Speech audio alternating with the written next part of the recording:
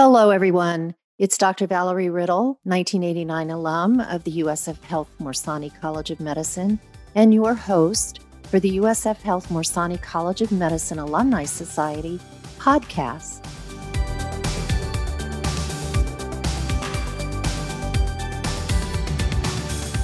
And our series right now is on careers in military medicine. I am really excited to have with me today Dr. Katrina Thomas, who is a 2020 graduate of Morsani College of Medicine, and she has chosen a path in military medicine. And I'm looking forward, Katrina, to hearing a little bit about how you chose that path. So maybe I'll have you kick us off with why the military? Why was that the career path for you? Hey, well, I'm excited to be here. Thanks for inviting me, Dr. Riddle. And hello, everyone listening. So I think my career path was a little bit different, but similar to other people. My grandfather actually was a Tuskegee Airman, and my entire father's side of the family, with the exception of my dad, who is a doctor as well, they are all military in some shape or fashion. So I had one uncle who was a Navy SEAL. I've had another uncle who was in the Air Force, a couple of aunts who were also in the Air Force, and a lot of their children are also military. So it was very much kind of a family affair. And when my older sister joined the Navy, it just made sense for me to want to, A, practice medicine, and B, provide care to so many men and women, particularly family members who are just near and dear to my heart. So that was kind of why military medicine was the route in which I chose to take. Well, so you have a lot of insight into what that might look like, at least prior to making the decision. Where were you in your journey when you made the decision? Were you in college? Did you make that decision in high school? Like, how long did you know that that's where you were going to head? So my older sister she's 4 years older than I am, and she did ROTC for college. She kind of was my inside track, I guess, when I was in high school to let me know, hey, there are routes for you to be a military doctor that, you can get in tap with kind of as you go through your schooling. So I knew that going into college, I was probably going to seek out those opportunities. Very fruitful and fortuitous for me, the University of Miami, where I did my undergrad, had a lot of very active and involved recruiters for the Health Profession Scholarship Program. And so I kind of got linked up with them early on in my journey. So when I was a second year in college, and then when I was a third year in college, I started the application process, which was really great for me because I had the chance to kind of pick between the different branches and really think about what I wanted to do with my life. I've been very decisive since I was quite young, and I knew pretty much what I wanted to go into going into medical school, with the exception of a couple of options or thoughts here and there. But I was really able to kind of tailor my pick based on what I thought I would want to do as a practice later on in my career. And I know you chose the Army, so I wonder if you could just share a little bit about how you weighed the different opportunities across the branches and landed on that decision. It was really tactical on my part, I think. So going into med school, I knew that I wanted to do either surgery or emergency medicine. So surgery in some shape or fashion, or be an emergency medicine doc like my dad was. So when I was looking at the different branches, and they publicize this, you kind of get a feel for where their spots or where their training programs are, and then also how many spots and positions they have for residency training. So when I was looking at it, I really ended up deciding between the Air Force and the Army, kind of for two separate reasons. The Air Force has a lot of civilian training that you can do and still be an Air Force doctor when you finish. And the Army has a lot of spots for those two residencies I was looking into, so surgical or emergency medicine. Really what it came down to at the end of the day, which is actually kind of comical, is that the Air Force never called me back until I was actually in med school on the Army scholarship. So the Army it was, and I love my choice. That's funny. I not being called back, and I'm thinking to myself, knowing you as well as I know you now, that's the loss for the Air Force, I would say. Oh, Shame thank on you. them. And I, and I know you chose general surgery, and I know you are currently in your intern year of the general surgery program at Fort Brooke in San Antonio. And you answered a little bit of a question for me about the different opportunities, civilian versus military. Did you know that you wanted a military residency, and or was the Army choice because they had more opportunities for matching in the military? Like what's the difference? What's the difference between a civilian program and a military program if you're going into surgery? So I think first off, you're going to get an excellent training, really honestly, if you go anywhere that's accredited. That's your first thing. Because to be accredited, you kind of have to hit all those milestones. I think for me, the difference and why I really pushed very hard to be at Fort Sam and why I think I ended up here instead of a civilian training, which was an option for me, was that the population is different, but also kind of the feel for the program is different as well. So for me, these people that I'm training besides and my attendings and things like that, all of those people you can be deployed with in the future, or all of those people you might be deployed with their children or their family members who are over, yonder somewhere across the world. And you really feel that because they want to train you so that if it was their life or their limb or their family member's life or limb that was on the line, they want you to be a good surgeon who can take care of patients. And I think that really is one of those in the background thoughts that we have during training that makes a difference, which is that at the end of the day, we don't have anything that's really ramped up or really crazy in terms of wartime. But some of these surgeons that you train with were at the height of some of the major land battles over in Iraq and Afghanistan. And honestly, they train you so that if they were in that situation, they know that you're a competent and excellent surgeon. So I think that's the difference. Not that you're not going to get excellent training anywhere else, but it's just that thought in the background that always kind of propels your teachers and your attendings to kind of push you that much more to think about, well, what if you didn't have this? What if you didn't have this? Which you don't necessarily get that urgency when you're out in the civilian training world. Yeah, that kind of makes sense actually, because there is a certain, I guess I'll say, mission purpose behind your training, even if you elected at some point in the future to practice as a civilian. For the extent of time you're going to be in the military, there are some differences in terms of what you might face, in theater, right? That are perhaps a bit different than you might face in a civilian practice, in the United States. So that makes a lot of sense. What does your payback look like? I don't really know anything about that. And I think it'd be interesting for folks that might be contemplating this, that is an aspect of it that might be a little different than what folks who just take out loans for medical school and pay them back, with writing checks or whatever. What does it look like for the military? Right. So pretty much across the board, your intern year is free, meaning that you don't owe time back for that. So it gets a little bit complicated. So for every year you're in medical school with your scholarship, you owe a year back to the military. And then when you go to a military residency program, you do what's called concurrent payback. So that means that I'm accruing no extra time per se for being trained as a military resident, but I am concomitantly paying back my 4 years of medical school. So what is going on basically is I'm accruing a year and paying off a year at the same time. But my internship is free. So general surgery residency in the Army is 6 years across the board. There's a mandatory research year at pretty much every single residency program in the Army. So at the end of my 6 years, I will owe back something like 5 years, or it's like 4 years and a couple months, like 11 months or something like that. So I'll owe that many years back in service.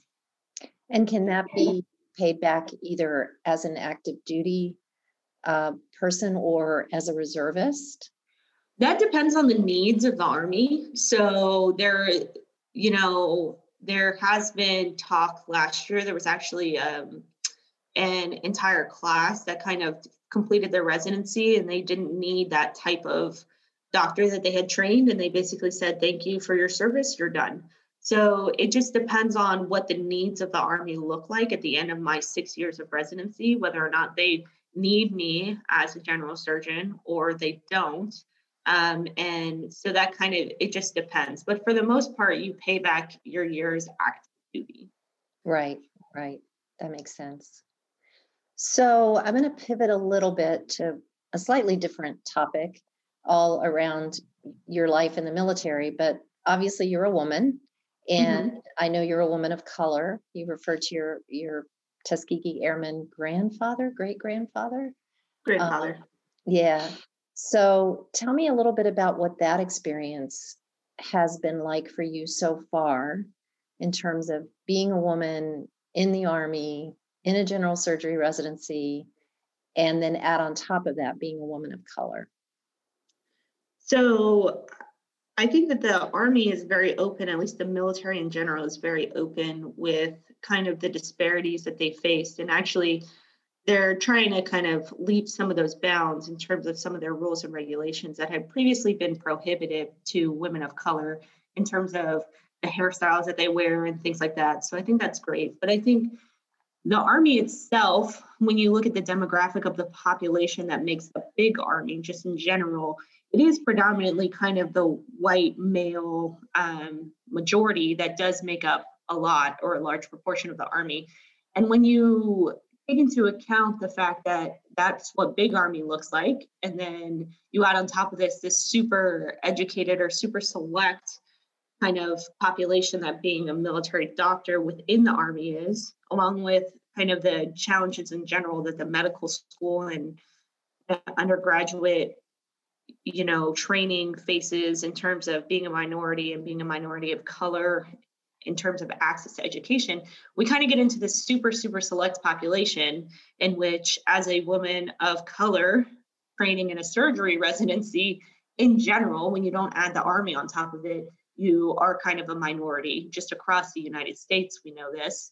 And then when you add on top of that the fact that, I'm in an Army residency program and there's maybe 40 or 30 whereabouts seats to be in an Army or be on a military base training program, you kind of narrow that field down to a lot. So in terms of me being a woman of color, I am the only person in my residency who is that right now. Next year, we actually have another woman of color who is coming on, and she'll be an intern. But right now, I'm the only woman of color within my residency program. There is a African-American gentleman who's in the year above me, who's a second year.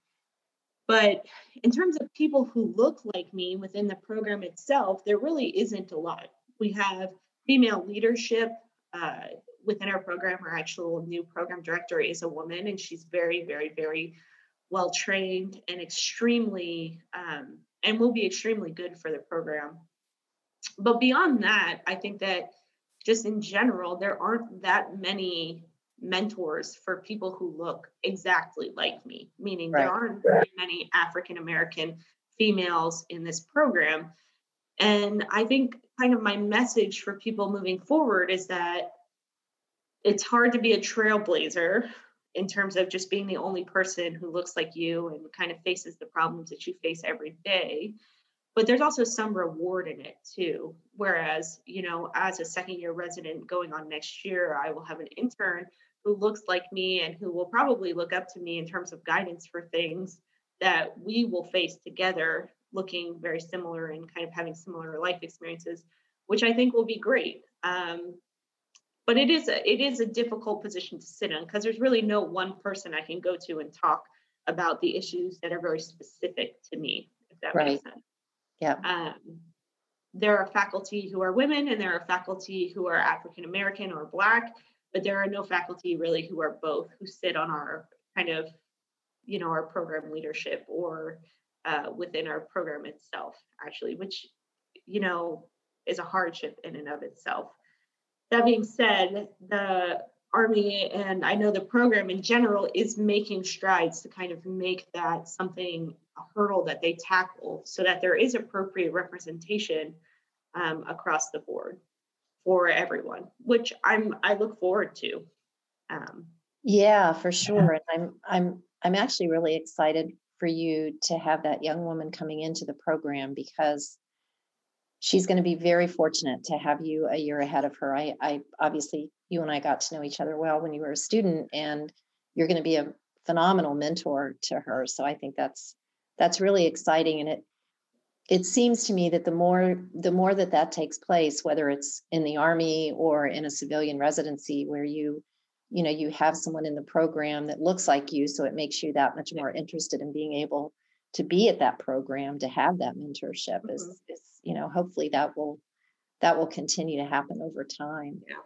Well, and there have been huge studies, right, and big papers that have been published about access to healthcare and how people in general respond better to healthcare providers who look like them or who are from similar lifestyles as them. They just feel like they are more well represented and well heard when they speak to their doctor. And I think all of that is very important when you look at kind of the trials and tribulations that our country has faced in the last year in terms of racial inequality or equality, kind of those strides.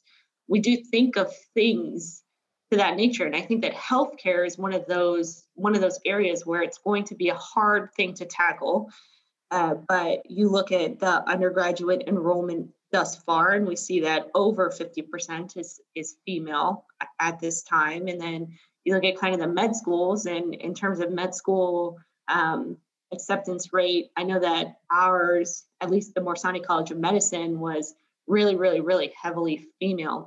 Not super heavily female, but definitely over 50% female, and edging that way, just in reflection of kind of what the undergraduate sphere looks like.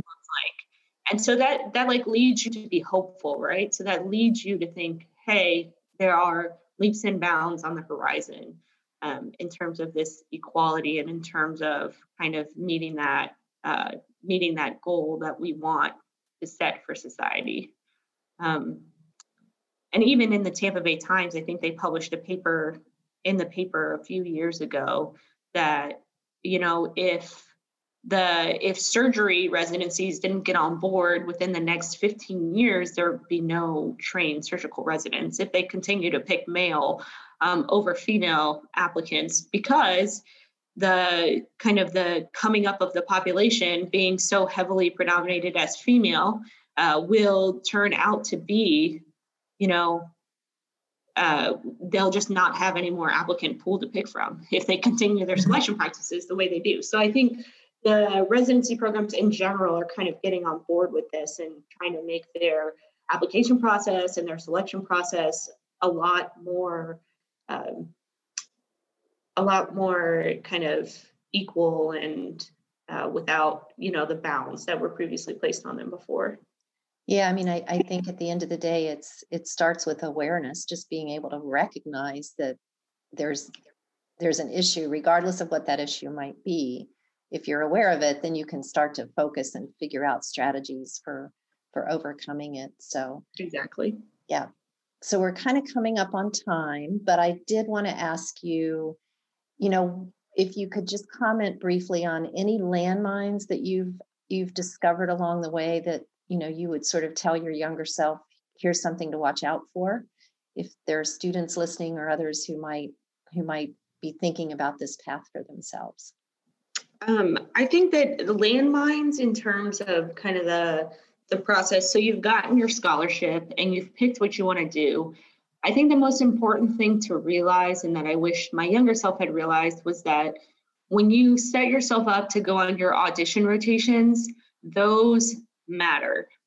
That means that, when you go to a place, unlike in the civilian match where you're kind of a piece of paper and they look at they look and see how well you did with the residents at the dinner beforehand and how well you did in school, and they read those things. At the military program, you will go to the residency program and you will spend a month there. And especially for the more selective kind of residency programs, like all the surgical subspecialties, some of the emergency medicine programs, where there are a limited number of residents, the staff and the faculty and the residents especially have a huge say in whether or not you go to that program, because they're going to be with you for the next 5 or 6 years together. So you really have to have your kind of game face on. And looking back, it's super difficult to spend, 90 days or 3 months or 4 months with kind of your A game on, but it's definitely worth it in the end to be somewhere where you're extremely happy and you have opportunities and you feel like you mesh as part of a group, which I do pretty much every day in my residency class. At least we are very much, a family. So the rewards are there, but for everyone who applies, just know that kind of coming up on that 4th year rotation schedule, it is important and it does matter. And just be prepared to kind of be prepared for that 4-month long haul of just having your A game and your game face on. And take that time to really look at the program itself. And if you're not happy there, then that's fine too. You'll have your next audition rotation, or you'll have, the next place you go. But I think that you really have to put your best foot forward. Yeah, and I think the last part of that advice, which is really also be looking at the program, you think of yourself as interviewing them as much as they're interviewing you, and make, trust your gut. If it doesn't feel like it's a good fit, don't try to force it. Just exactly. Because, you feel like you should. So, well, Dr. Thomas, it's so cool to be able to call you that. Oh, it's so cool to have, I don't think of myself like that. I think 8 months in with the title, and I still think of myself as just 4th year medical student. Yeah, well, you're far more than that, and you've got lots of runway ahead of you. So thank you for taking the time with me this morning. And I think I know the answer to this, but if there are folks who would like to talk to you one-on-one or learn more from you, may I share your contact information with them? Of course. Thank you so much, because you will be such a great resource. So I really appreciate it, and I can't wait to follow you and see where you land. And it's been a pleasure getting to know you. So thank you very much. Well, you're very welcome, and I miss you guys all in Tampa. If you have ideas for future podcasts, or if you would like to be a guest, please let me know at Valerie, VALERIE 25 @usf.edu. Thank you so much for listening.